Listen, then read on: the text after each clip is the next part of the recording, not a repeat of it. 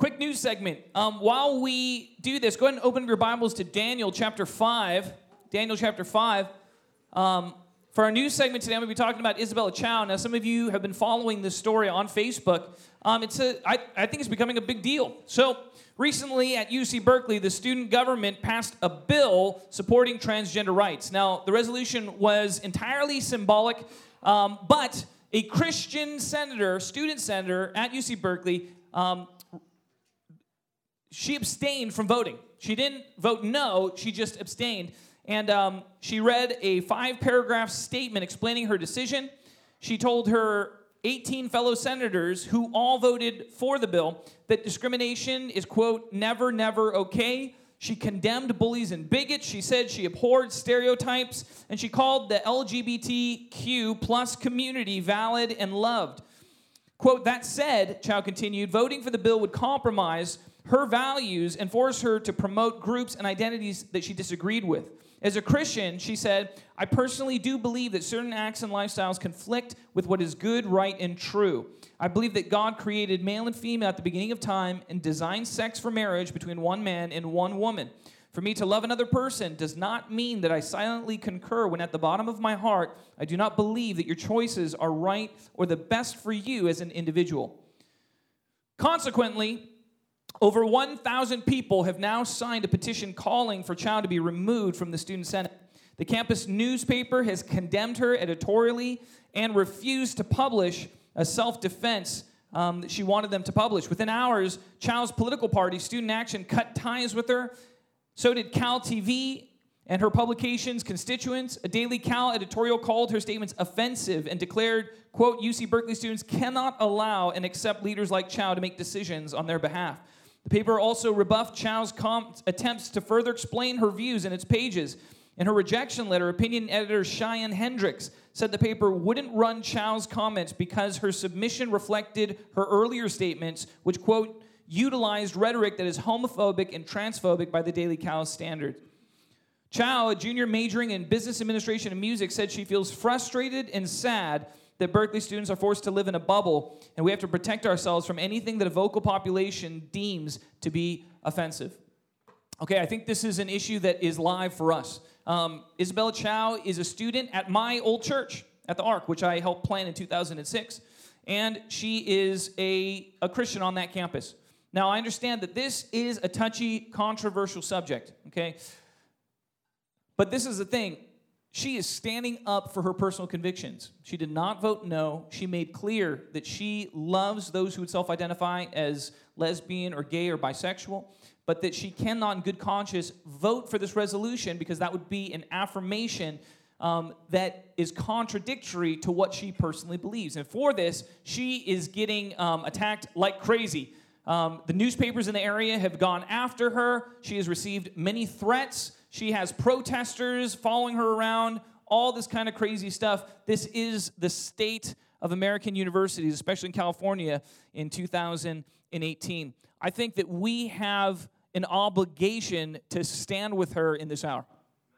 I think we have an obligation. When I heard about this story, immediately my heart was provoked, and I wrote a Facebook comment, post, and a number of people have done similarly, and I appreciate that. I just feel right now that there is a window of opportunity for the body of Christ to stand together and say, look, Isabella Chow does not stand alone, right? This is not like a tiny fringe of people. Essentially what's happened is the Daily Cal, which is the student newspaper at Berkeley, has essentially condemned all conservative religious people, the homophobe, Christians, Jews, Muslims, that all of these are essentially homophobe bigots.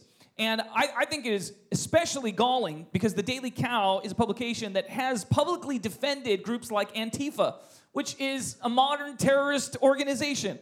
So I am pretty upset about this. I think it's not right, and I think it's right for the Christians to rise and say, look, we stand with her. Now, I spent some time on the phone. I called some pastors up in the Berkeley area. I called my former disciple who leads an organization called Unity in Christ in the city of Berkeley, and here's the thing, there is a real threat of persecution for those adults who would stand with her. Basically, if you are an adult living in the Bay Area and you publicly affirm what Senator Chow said, there's a good chance that you can get fired or persecuted at work. It is a live issue, and this is very real in the thoughts of a lot of these leaders. So right now, there's a lot of division and confusion over what exactly should be done. I'm asking that if you are a leader on your campus, meaning you are in leadership at a campus fellowship, or you're in leadership at a house of prayer on your campus, I would ask that you come and meet with me after service for 5 minutes to talk together about what potentially we could do to show some kind of solidarity. What I suggested to some of the pastors up in Berkeley is that we write a statement of affirmation with her comments and basically condemn all of the persecution that's coming against her. Now, I would like to do more than that. One of our students had a sense that God was leading him to do some sort of public defense and affirmation for her also. So we want to talk about that a little bit, because I do feel like there's a window of opportunity, and I will not have it be said that a student is braver than the pastors of a church. Jesus Christ, let that not be the case, okay? Right now, she is bearing some persecution. She might get kicked out of the Senate if they get really treacherous, right? She might get a bunch of people yelling at her, for some odd months. Okay, but this is small beans. Okay, this is small beans. If we can't take this kind of persecution, then there's no way that we're going to be able to take the type of persecution that is to come. Okay, as we're studying the book of Daniel, Daniel is a prototype for us. He is an example given to us of what it looks like for a person of great faith to stand with faith in a hostile culture. Okay, as we're going through the book of Daniel, I want us to keep this in mind, because this is a live issue. And as we progress in American society, if a revival tarries, meaning if we don't have a revival in the next couple months or years, it may get to the point where many of us will face opportunities for serious persecution if we are going to publicly stand with what the scriptures say. So I challenge you, brothers and sisters in Christ, you must form your convictions now. Don't wait for the day of persecution. That's how you fail the test. You've got to wrestle with these issues now. You've got to study the scriptures now. Because Jesus says this, if anyone is ashamed of my words, I will be ashamed of them before my Father. This is a warning to us that when we are persecuted for our faith, are we going to stand and show that we fear God more than man, or are we going to surrender to the spirit of intimidation that is actively at work in our culture and that is growing? Christians, I'm challenging you, get your convictions now. Get your convictions now. You cannot afford to be agnostic on these issues. You cannot afford to be ignorant or say, I don't have a stance, I don't know what's true. You have a window of opportunity. Use it right now. We have many great books. There's a fantastic book in our library that we purchased these books for you, okay? A great one on this issue is called Can You Be Gay and Christian by Michael Brown. I highly recommend that you check out that book if you have questions about what does the Bible say about some of these issues of homosexuality or gender identity or things like that. There are a number of resources online. You are welcome to personally message me if you would like me to point you to good resources. But there are tons of resources out there. It's up to us to learn what the scriptures actually say. Now, I would like to say that I have studied this issue extensively. I think I have pretty much heard most of the arguments on either side of this issue. And my mind's made up. I challenge you to make up your mind. Have you reached chapter 5 of Daniel? Okay, now it's been a little while since we've been in the book of Daniel. So I want to do a quick review of chapter 4. Here's the review. King Nebuchadnezzar goes crazy. There it is, right? He looks at his kingdom and he goes, wow, what an amazing king I am. Look at what my hand has wrought. And a voice from heaven rebukes the heck out of him, strikes him, and he goes nutso, and he becomes an insane person eating grass, and then his sanity is restored to him, and he recognizes that the God of heaven is sovereign over all affairs, that all authority has been given to him from heaven. And a jolt of humility strikes his heart. This is King Nebuchadnezzar, who was the greatest king of the Neo-Babylonian Empire. He ruled for something around 42 years or something like that. Today, as we pick up in chapter 5, what I'm going to do is, rather than read the entire chapter, I'm just going to summarize the first half here, okay? So here's where we are. After King Nebuchadnezzar, we have a succession of a number of kings who rule for just a couple years, okay? 2-3 years, we have a number of kings, and finally, we have a king named King Belshazzar. Now, it's likely that at this point where chapter 5 picks up, the city of Babylon is under siege, okay? The Medes and the Persians are the rising power in this part of the world, and they have probably surrounded the city of Babylon at this point. And the Babylonians are in a type of trouble, but King Belshazzar feels fairly confident that his defenses are going to be able to hold up. I don't think he's in danger for his life, or he feels like he's in danger for his life. So what he does is he throws a big party for all of his nobles. Maybe the idea is that he's going to comfort them and be like, we're okay, everything's okay. But he makes a big mistake, and the mistake is that he orders that the silver and the gold vessels from the temple in Jerusalem be brought in for them to use. And what he does is they bring in the treasures, the goblets, all these types of things from the temple of the Lord in Jerusalem that Nebuchadnezzar conquered, and they drink and they praise other gods. They praise other gods as they're drinking from the holy vessels from the temple in Jerusalem. At that point, something downright freaky happens. A hand comes out of nowhere and starts to write on the wall. And it writes, Mene, Mene, Tekel, Parsin. You know what that means?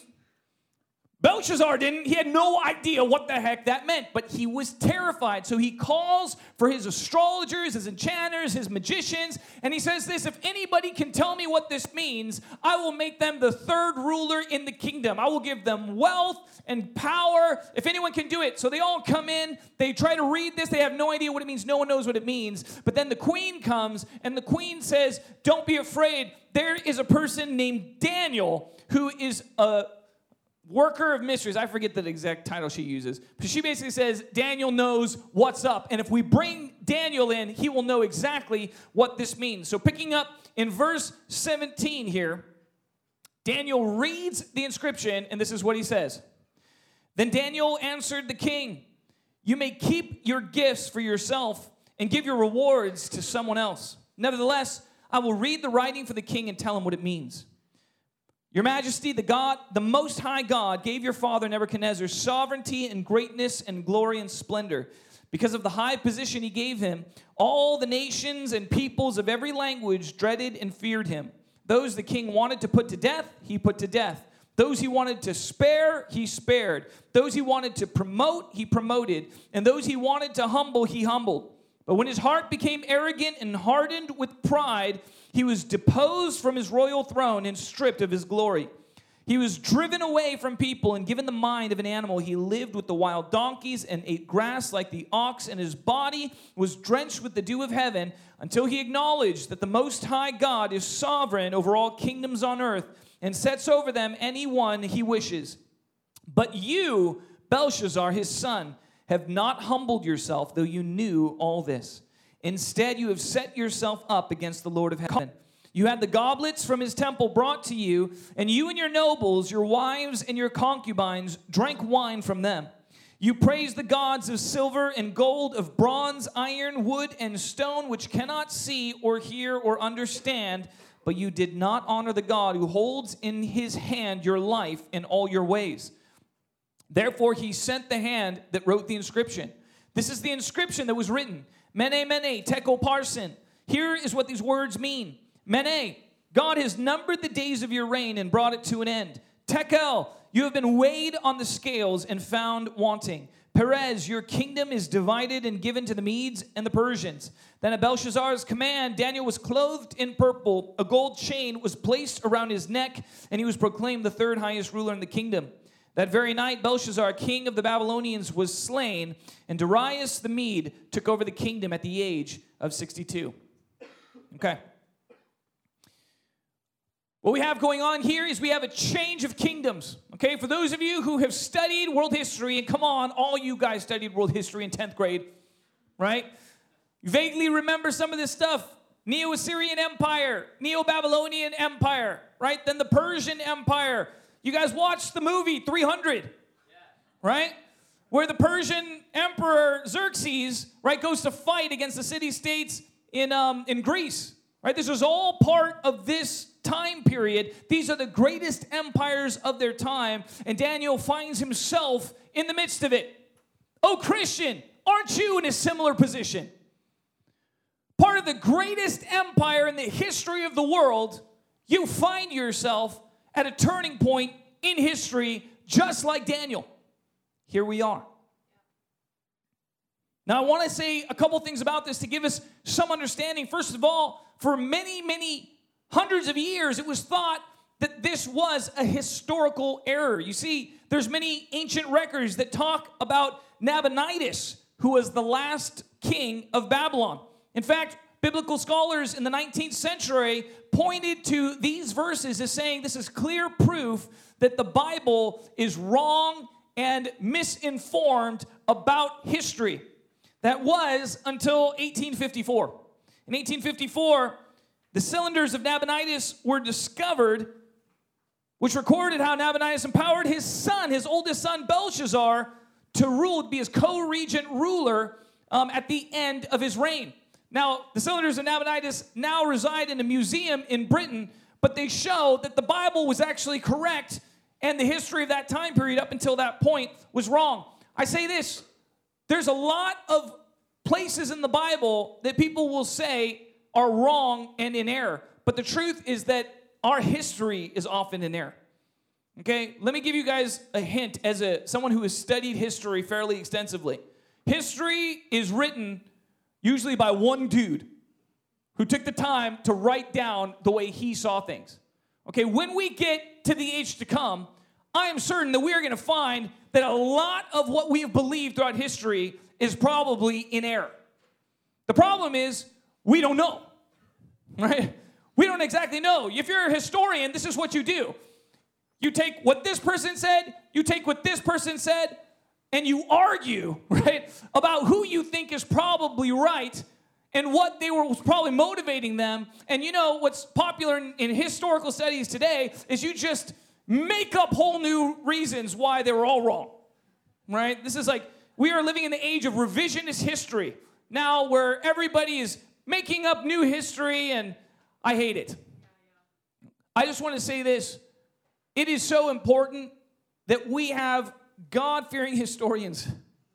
It is so important. Look, if you don't know this, history has largely been, purged. Every conservative historian at top-tier universities has essentially been purged from the departments, okay?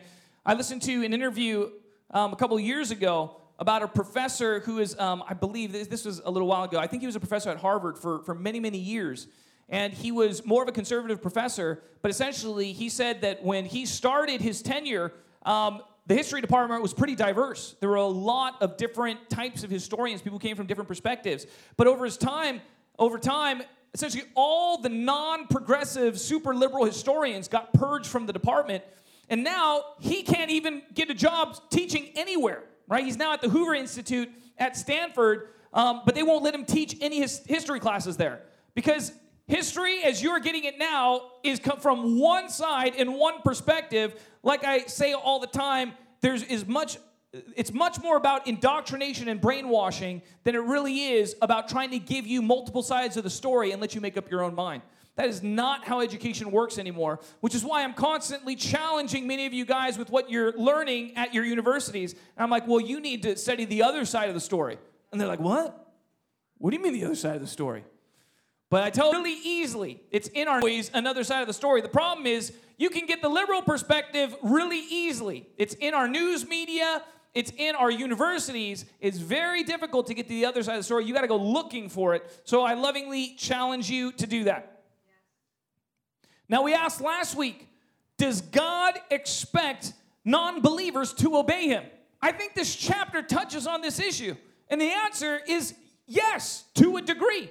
Yes, to a degree. More specifically, here's the principle. All of us are responsible to our revelation.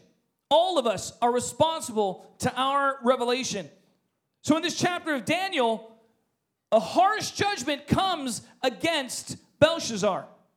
Why? Because Belshazzar should have known better.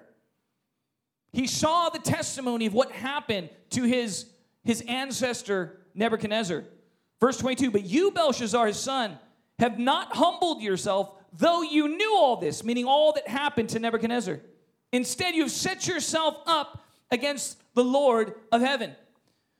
We see another example of this in the book of Jonah. For those of you who are more familiar with that book, the prophet Jonah is sent to the city of Nineveh. Nineveh was the capital of the Neo-Assyrian Empire, which was essentially taken over by the Neo-Babylonian Empire. Now, the problem with the Assyrians is the Assyrians were evil people, okay? These people were famous for their butchery. They were famous for torturing others. They were some nasty people. And Jonah, understandably, did not want to go and preach there. Why? Because he was sent by God to warn them that if they did not repent, they would be judged. And if you know the story of Jonah, Jonah is like, all right, God, I hear you. And he goes in the opposite direction. And for those of you who know the story, he gets eaten by a big fish, sits in the belly of the fish until he goes, fine, God, I'll surrender and submit to you. And he gets out of there and he goes to Nineveh. He preaches to the city and the whole city repents.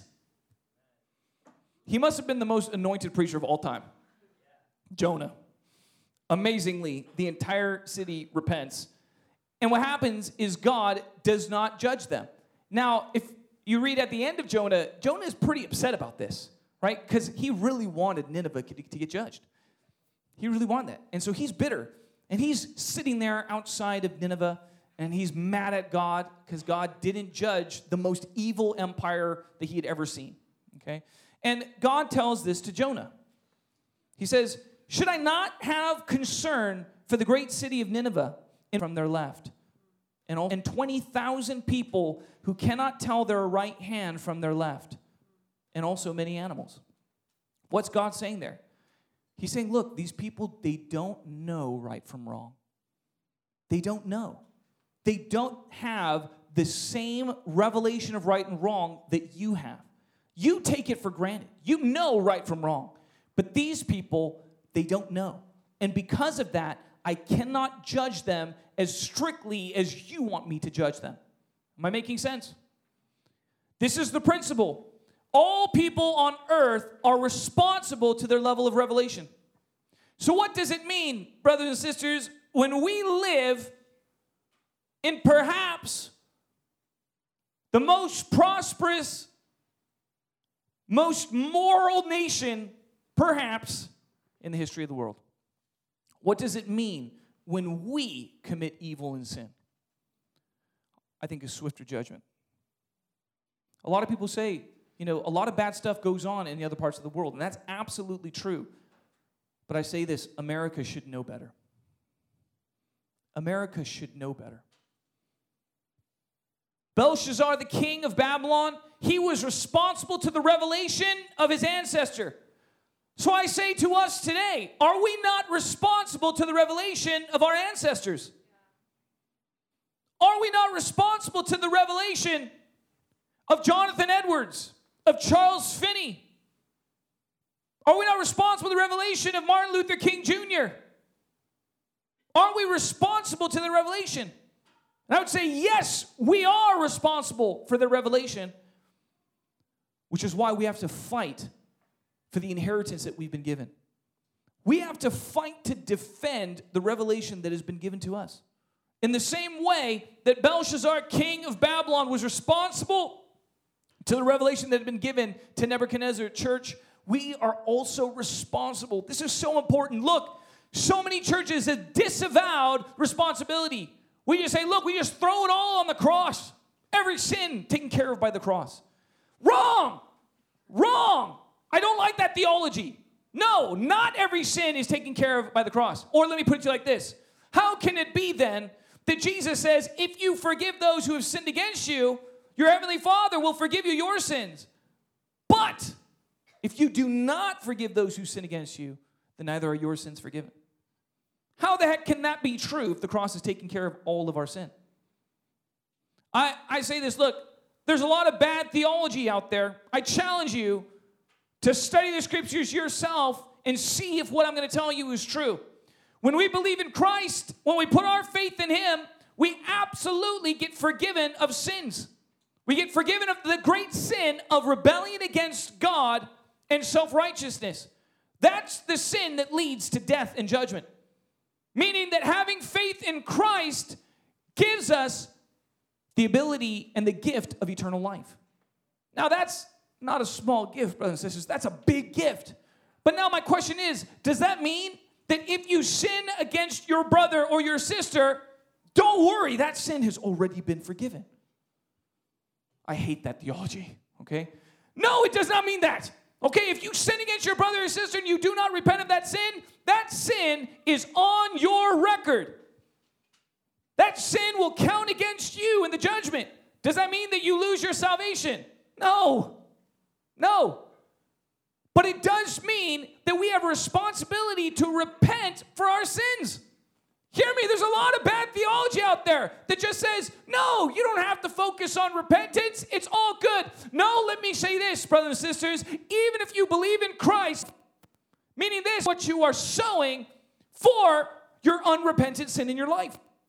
Meaning this, why is so much of the New Testament telling you to repent of your sins if they've all been forgiven through the cross? Seems kind of redundant. The answer is that yes, you still have to repent of your sin. Yes, the cross was given to us to make a way for the Holy Spirit to come dwell inside of us so that we can live a holy life. Some people are like, no. The cross means that we don't have to live a holy life. We're all good. And I say that for those people, their judgment is deserved. No, Scripture says that we have been given grace. Why? Because now the Holy Spirit is living inside of us, convicting us of sin and righteousness, showing us the way, leading us into all truth. The Holy Spirit is given to us so that we can live a holy life. Let me put it to you another way. If you consider yourself a Christian, but you continue to practice sin, who is fooling whom? Because Scripture says clearly that no Christian continues to practice sin. It's in 1 John or 2 John, something like that. 1 John, amen. No Christian continues to practice sin. Why? You can't bear it. Your spirit is convicted. It's a sign that you do have the Holy Spirit alive inside of you. Put another way, my favorite chapter of Scripture, Hebrews chapter 3.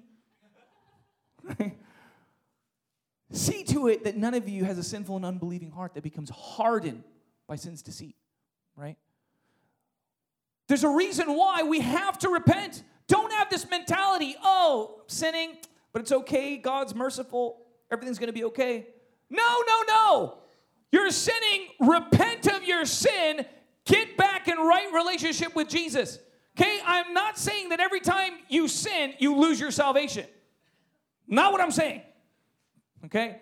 I am saying that when we resist the conviction of the Holy Spirit and refuse to repent, what happens is our hearts start to harden against the conviction of the Lord.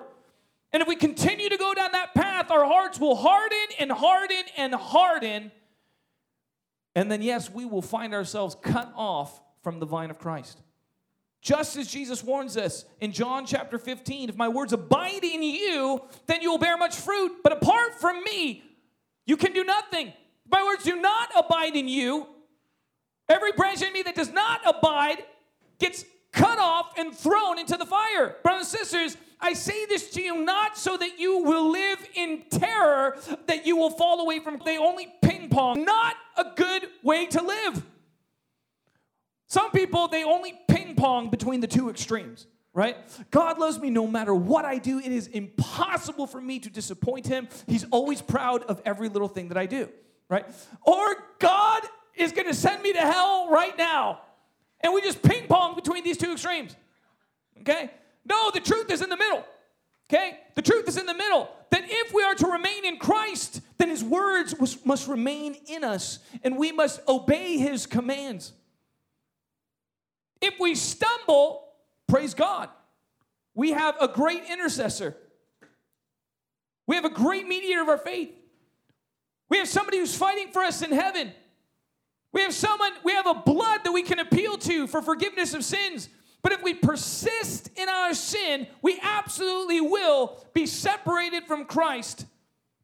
And I say that that's a serious danger because, church, we are living in an age where if you compare yourselves to all the Christians around you, you can feel pretty good about yourself while you're a million miles away from being intimate with the Holy Spirit.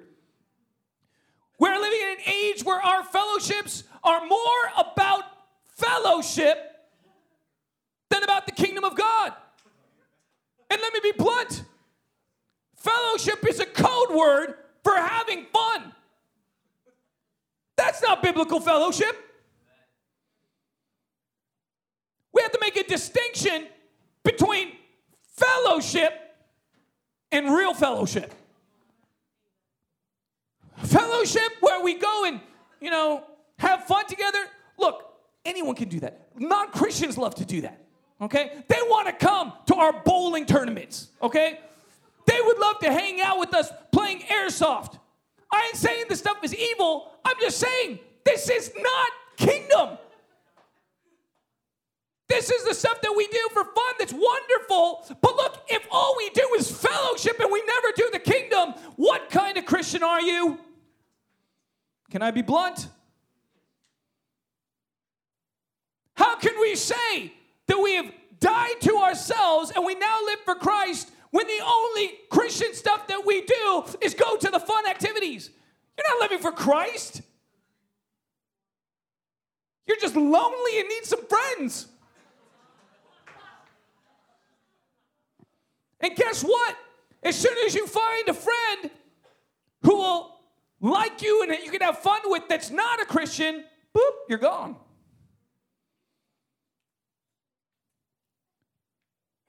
Now hear me, I'm not trying to condemn fun. I like having fun. Okay, one of my mottos is play hard, pray hard.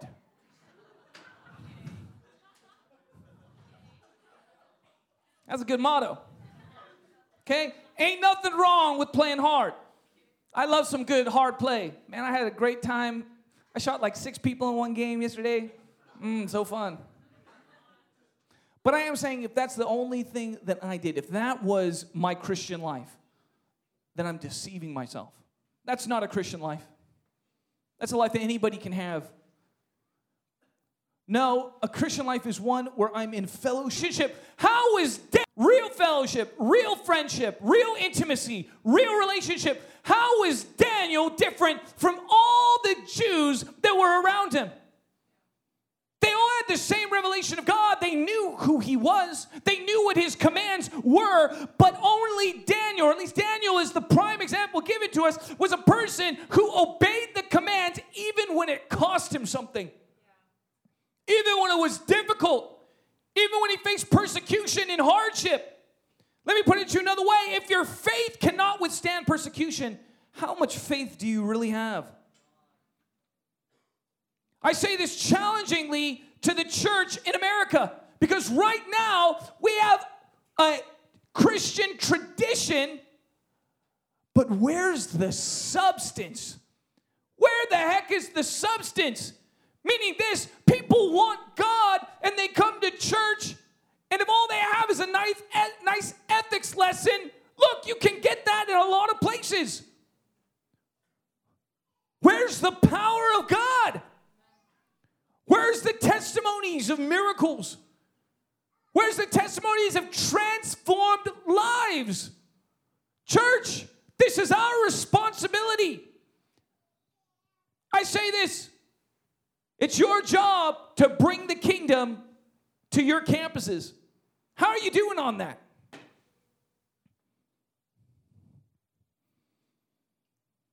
I say this in humility. I tried for many years to bring the kingdom to Berkeley. I ain't saying this is easy. But I am saying that we have to embrace the responsibility given to us by heaven. What does it mean? What does it mean? After this service, I'm having a baptism class. Preview, those of you who are going to be in the baptism class. What does it mean to be baptized? It means that I have been crucified. The old life is gone. It's dead. It's buried. Let us cast off the sin that so easily entangles. I tell people straight, if video games are causing you to stumble, cut them out. If people are causing you to stumble, old friendships, cut them out. If your internet's causing you to stumble, cut it out. That's when I'm like, what? I can't live without internet. Oh, yes, you can. Heroes of faith. This addiction to the culture of the world. This refusal to be set apart. What does it mean to be holy? It means to be set apart. It means that you're not the same as everything else. But if you look the same, you do the same kind of things. Are you holy? In church, we need some holy people in this day and this age. Come on. This is the time, if you can see it. We are in a war for the nation. We're in a war for the nation. The destiny of the nation is being decided in this hour. And there are voices that are rising to say, yes, this nation must follow God and must obey his commands. Why? Because we've been given a commission by our King to disciple the nations of the earth, to teach them to obey all of his commands. So my question to you, oh Christian, how's that going in your life? How are you teaching the nation to obey the commands of Jesus? How are you speaking against unrighteousness and standing for righteousness in your area of influence, in your area of authority? How are you speaking against dead religion? Hear me. I'm thankful for the fellowships that are on the universities, but I tell you, look, I was a college student at a fellowship once, and I'll tell you, man, I was so frustrated with my fellowship. Okay, I'm going to be blunt. I was InterVarsity Christian Fellowship. God bless them. Okay, but my chapter, I'm going to say I got frustrated with them all the time. I'm like, what kind of game are we playing here? Are we serious about this? This is an organization. You know what the history of InterVarsity is? It was birthed out of the student volunteer missions movement. Tens of thousands of college-age students gave up their lives to go full-time into the mission field. That's where InterVarsity came from. Where's that kind of faith today? That's our job to bring it. I know what it's like on your fellowships. Challenge them lovingly. You don't have to be, a mean Pharisee kind of challenge person. Okay? But you can be a loving and serious challenge kind of person. Look, you could show grace to individuals while saying it's not okay for us to stay where we're at. It's not okay for us to have a culture that doesn't contend in fasting and prayer. I challenge you, fast more than me. I suck at fasting. I'm being blunt. I hate it every time we fast. I bet there are a bunch of you that can have a greater anointing for fasting than I can. You know what I would love? If you said, Pastor Dennis, we need to fast more. I would say, amen. Amen. And I would be like, oh, Lord, help me. Brothers, that's what fellowship is. That's fellowship. Where we're challenging one another, inspiring one another to go hard after God, to live for the kingdom. And look, we're giving grace. Grace is important. You can't apply one standard of holiness to everybody. We just read about how God doesn't even do that. I'm not telling you to become a Pharisee. But I am telling you, that we had a Christian community of true fellowship where everybody was challenging one another. That's leadership. Leadership isn't just supposed to be practiced by the authorities in the community. No, a healthy community one is where everyone is leading out of their own strengths and revelation. That's why I challenge you, make your small, there is the most holy small group there is. Make it the most evangelistic that there is. Make it the most prayer-filled. Whatever you have grace for, impart your grace to your community. That's your job. That's all of our jobs. And when you stumble, thank God that we have an intercessor in Jesus. Amen. Look, I'll tell you, Scripture does not say the righteous never stumble. It says even though they stumble 7 times, they get back up. Right? You know how many times I've stumbled? Way more than 7. A multitude of stumbles. But I get back up. I lovingly challenge you today, church. If you've been stumbling, get back up. If you've been stumbling, get back up. Because we have a need for heroes to arise in this age. And I'm not talking about Christians who are, I don't know, nice. No, I'm talking about Christians that are anointed. Anointed. Oh, please, in Jesus' name, get anointed. Get anointed. How do you get anointed? God was speaking to me about this in worship. The picture that we're given in Scripture of the anointed. Do you know what anointing means? Anointing means to smear with oil. Doesn't sound as cool as anointing does, right? The anointed one, the smeared upon one. Very romantic. What does that mean? The idea is that there's these olives, right? And when they're crushed, there's an oil that's released from them. Okay? This picture is given to us. Why? Because we must be crushed. We must be crushed. Our old lives must be crushed. Let me tell you, it's not about the person who's most gifted or least gifted. That's not what this is about. It's the one who has allowed themselves to be crushed by God. It's the one who said, God, I've nowhere else to go. I must have you. It's the one who's been tested in hardship and responded, God, I have no idea what to do, and I feel like I'm failing all the time, but I must have you. It's the one who says, Lord, I have nothing else but you. You're the one that I want. My life is spent on you. This is where the anointing comes from. I lovingly challenge you, church, get anointed. Our nation needs anointed Christians to arise in this age. And I say, church, that's you. That's you. Look, I pray in every church in America today that there are pastors that are challenging their members to give their lives wholly for the Lord and to arise into their destiny to disciple this nation. But I know for a fact that only a small percentage of churches are doing that. So what am I saying? I'm saying, church, there ain't many of us out there, relatively speaking. So it's on you. It's on you.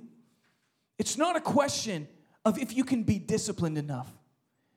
It's a question of do you want it? That's always the issue. None of us can be disciplined enough. That's the way that the enemy treats us. He condemns us for not being disciplined enough and for stumbling. No, I tell you that even the one who's really following after God is going to stumble a lot.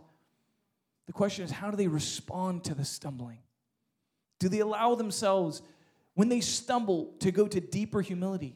Hear me, some of you have stumbled, but the Lord says He's going to use what the enemy meant for harm and make it something great in your life if you'll allow Him to take you into deeper humility in this season. Then you'll look back on this season of stumbling and you'll be like, God, thank you that you exposed my weakness. Thank you. This is part of the process. This is how you get there. You can't get there by passing every test. No, do you understand some of the tests? God knows you're going to fail. Sometimes God puts you in such a crazy test because He knows you're going to fail it. Why? So you can get some humility. So you can go, oh, shoot, I'm weaker than I thought I was. How many of you guys know humility, man, the most glorious virtue, humility, the hardest to get. Look, you can choose humility, or if God's merciful, He just crushes you. You can fall on the rock, or the rock can fall on you. It's a lot less painful when you fall on the rock. When you willfully say, God, okay, I choose to humble myself. I will confess that I didn't call myself out yesterday, Lord. I'm telling you, that's the easy way to get more humility. The hard way is when you say no. Then you know what God has to do? He has to take you through a wilderness. Wilderness sucks. But how many of y'all know we need some wilderness seasons in our lives? We need those seasons where all of a sudden the grace evaporates and it feels like, God, where the heck are you? Then you realize how much of it was God in your life and not your own maturity. And you go, God, I'm so thankful for even the little bit of drops that you give me of grace. So precious are these drops, oh Lord. So precious, right? When I hear your voice, right? Even when it's the voice of conviction, how precious is that voice? Church, I tell you, come on. God wants to build you into a person that can withstand the persecution that's coming. I tell you this now because there's a danger arising in America. But it's time to stand. If we won't stand now, when exactly will we stand? I challenge you lovingly. Come on, stand for faith. Stand for truth. Stand for His word. Stand for His commands. Be the voice in America saying that God's commands are good and true and right. That even His judgments are precious and valuable. More precious than gold. Sweeter than honey. For by them your servants are warned. Church, let's be that voice. Because the takeaway from Daniel is this. Daniel was not just a greatly skilled man. He was not just a very gifted man. That was not his true glory, even though those things were glorious. No, the most glorious thing about Daniel is that he was a faithful and courageous man. He was courageous. Next week, if we get there, we're going to study about how he was thrown into the lion's den. But we see again and again, riches and threats have no effect on Daniel. I'll give you all I'll make you the third ruler in the kingdom. Daniel's like, take your rewards and shove it. That was his answer, essentially. Why? Because if you're swayed by the rewards of people, you'll also be swayed by their threats.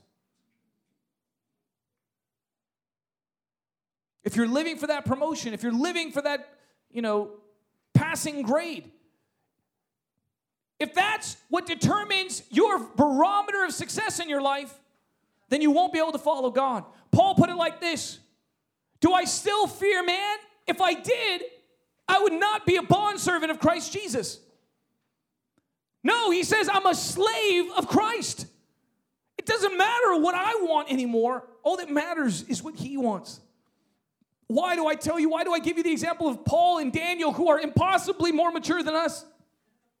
Because it gives us someone to emulate. It gives us the heart saying, God, make me like Daniel. God, make me like Paul. God, give us courage in this hour. We need courageous Christians in this hour. Man, I heard the testimony of Isabella Child, and I'll tell you what happened to me. I said, about time that some Christians stood up and showed a little bit of courage. I would have wished that she voted no on that resolution. She says, no, this goes against God's law. And God's law is so much better than your trendy opinion. Your trendy opinion will be unpopular in 100 years. But God's law has been going for thousands of years, and it's still right and true. But she did a pretty good job. Still proud of her. I don't know her. Good job, Isabella. Oh, that God would put us through the same test.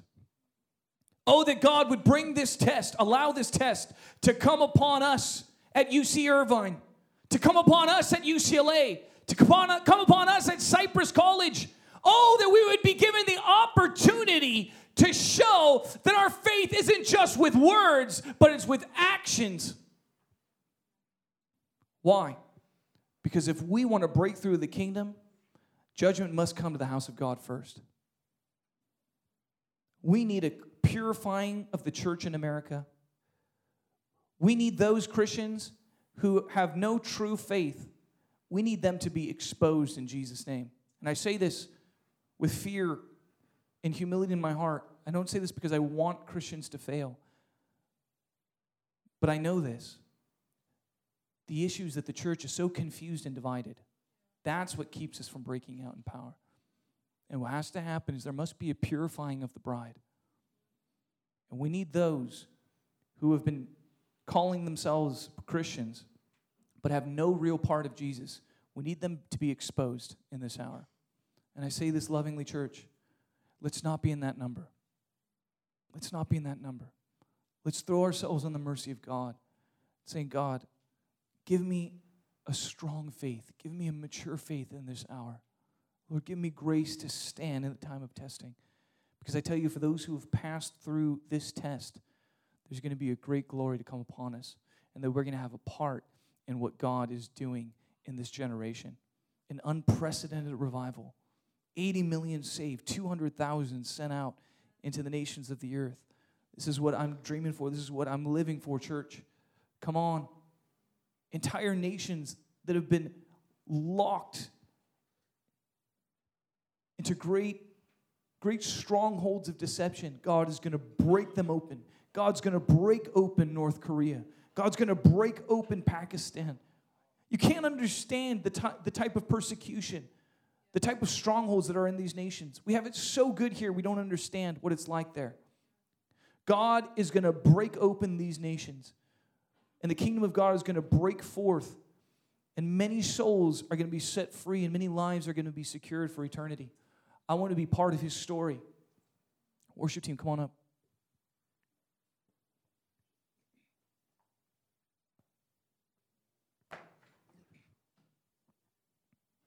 Would you stand with me?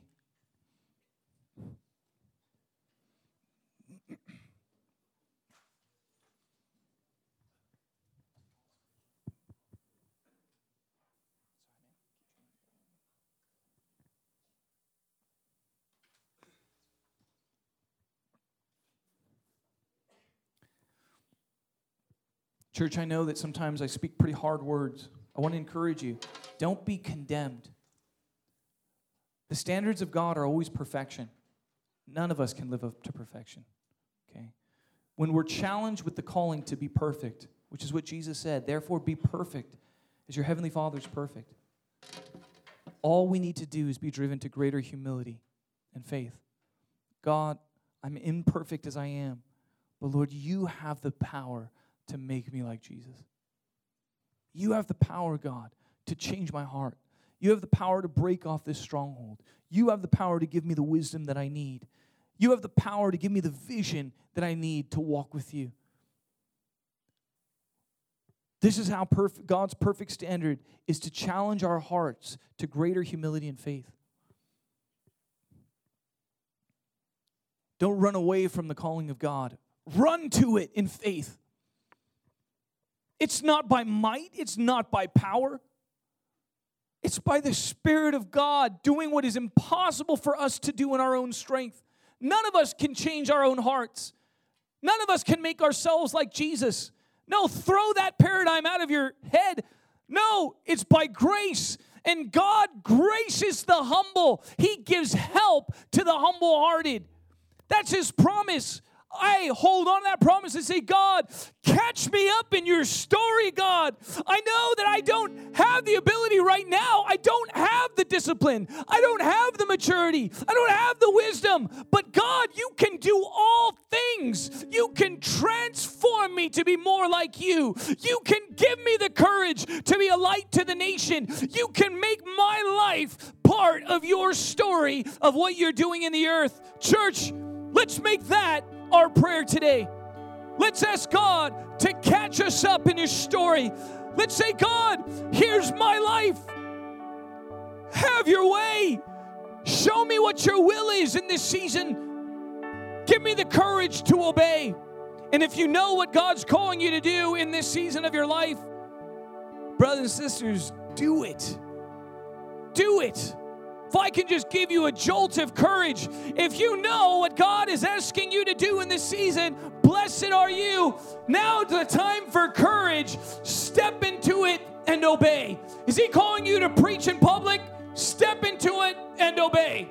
Is He calling you to evangelism? Step into it and obey. Is He calling for you to repent and confess a sin? Step into it and obey. Is He calling you to love? He is speaking to you, church. Come on, around you. Step into it and obey. Whatever the Holy Spirit is speaking to you, church, come on. Now's the time to grow. Now's the time to get maturity in this hour.